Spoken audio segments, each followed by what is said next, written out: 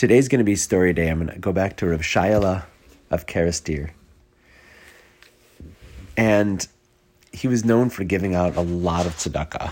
So people would bring him tzedakah, and he would give out that tzedakah. He kept very, very little did he keep for any of his own needs. So one time there was a grandson or a child of some other great Hasidic Rebbe who R Shayele would take care of financially, and he would give a generous donation every year to this man. And the amount that he got typically was 200 renish. I don't know what that translates into in dollars, but 200 renish, it seems like a decent sum. And this particular year, R Shayele was only able to give him 100.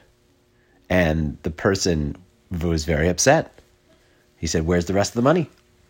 So R Shayele said, "We're really sorry. There was a fire that did a lot of damage in the base medrash, and the cost of the rebuilding was very high. And there just wasn't enough money to give out as in years past." So let's just think for a second before. So, okay, like how would you take that information? It would be disappointing, right? This guy gets very upset, and he says to R Shayele, basically, "You're building a base medrash on my cheshbon. I'm expecting this 200 renish, and very nice that you want a base medrash, but what about my needs?"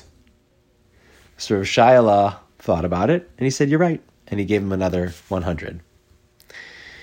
And I'm blown away by that, because, the whole premise of this story, right, is that the person who needed the money, he's getting a gift. It's a kindness, it's a chesed that R Shayele is doing for him. He's not entitled to the money, and yet his reaction was entitled, and therefore I think myself and many people would probably be like, "You're such an entitled jerk or brat. Like, we gave you what we can give you, and leave me alone." Excuse me. But R Shayele didn't take it that way. He was extremely emotionally poised, if you will, and did not typically get upset about anything, even with this chutzpahdik reaction from this person. And he said, "You're right." And he gave him the extra 100, didn't say another word about it.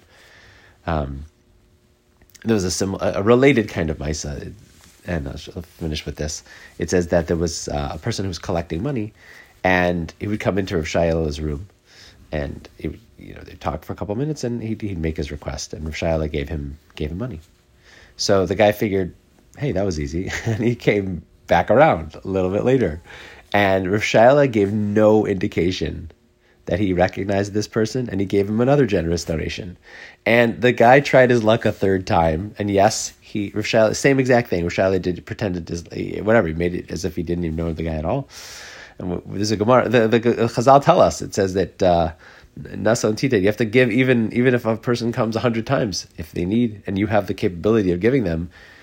If they need and you have the capability of giving them, you still have to give. So R Shayele, that halacha came alive with R Shayele, that he Nasa and Tita, he kept giving, even to this person who came 3 times. Have a wonderful Shabbos.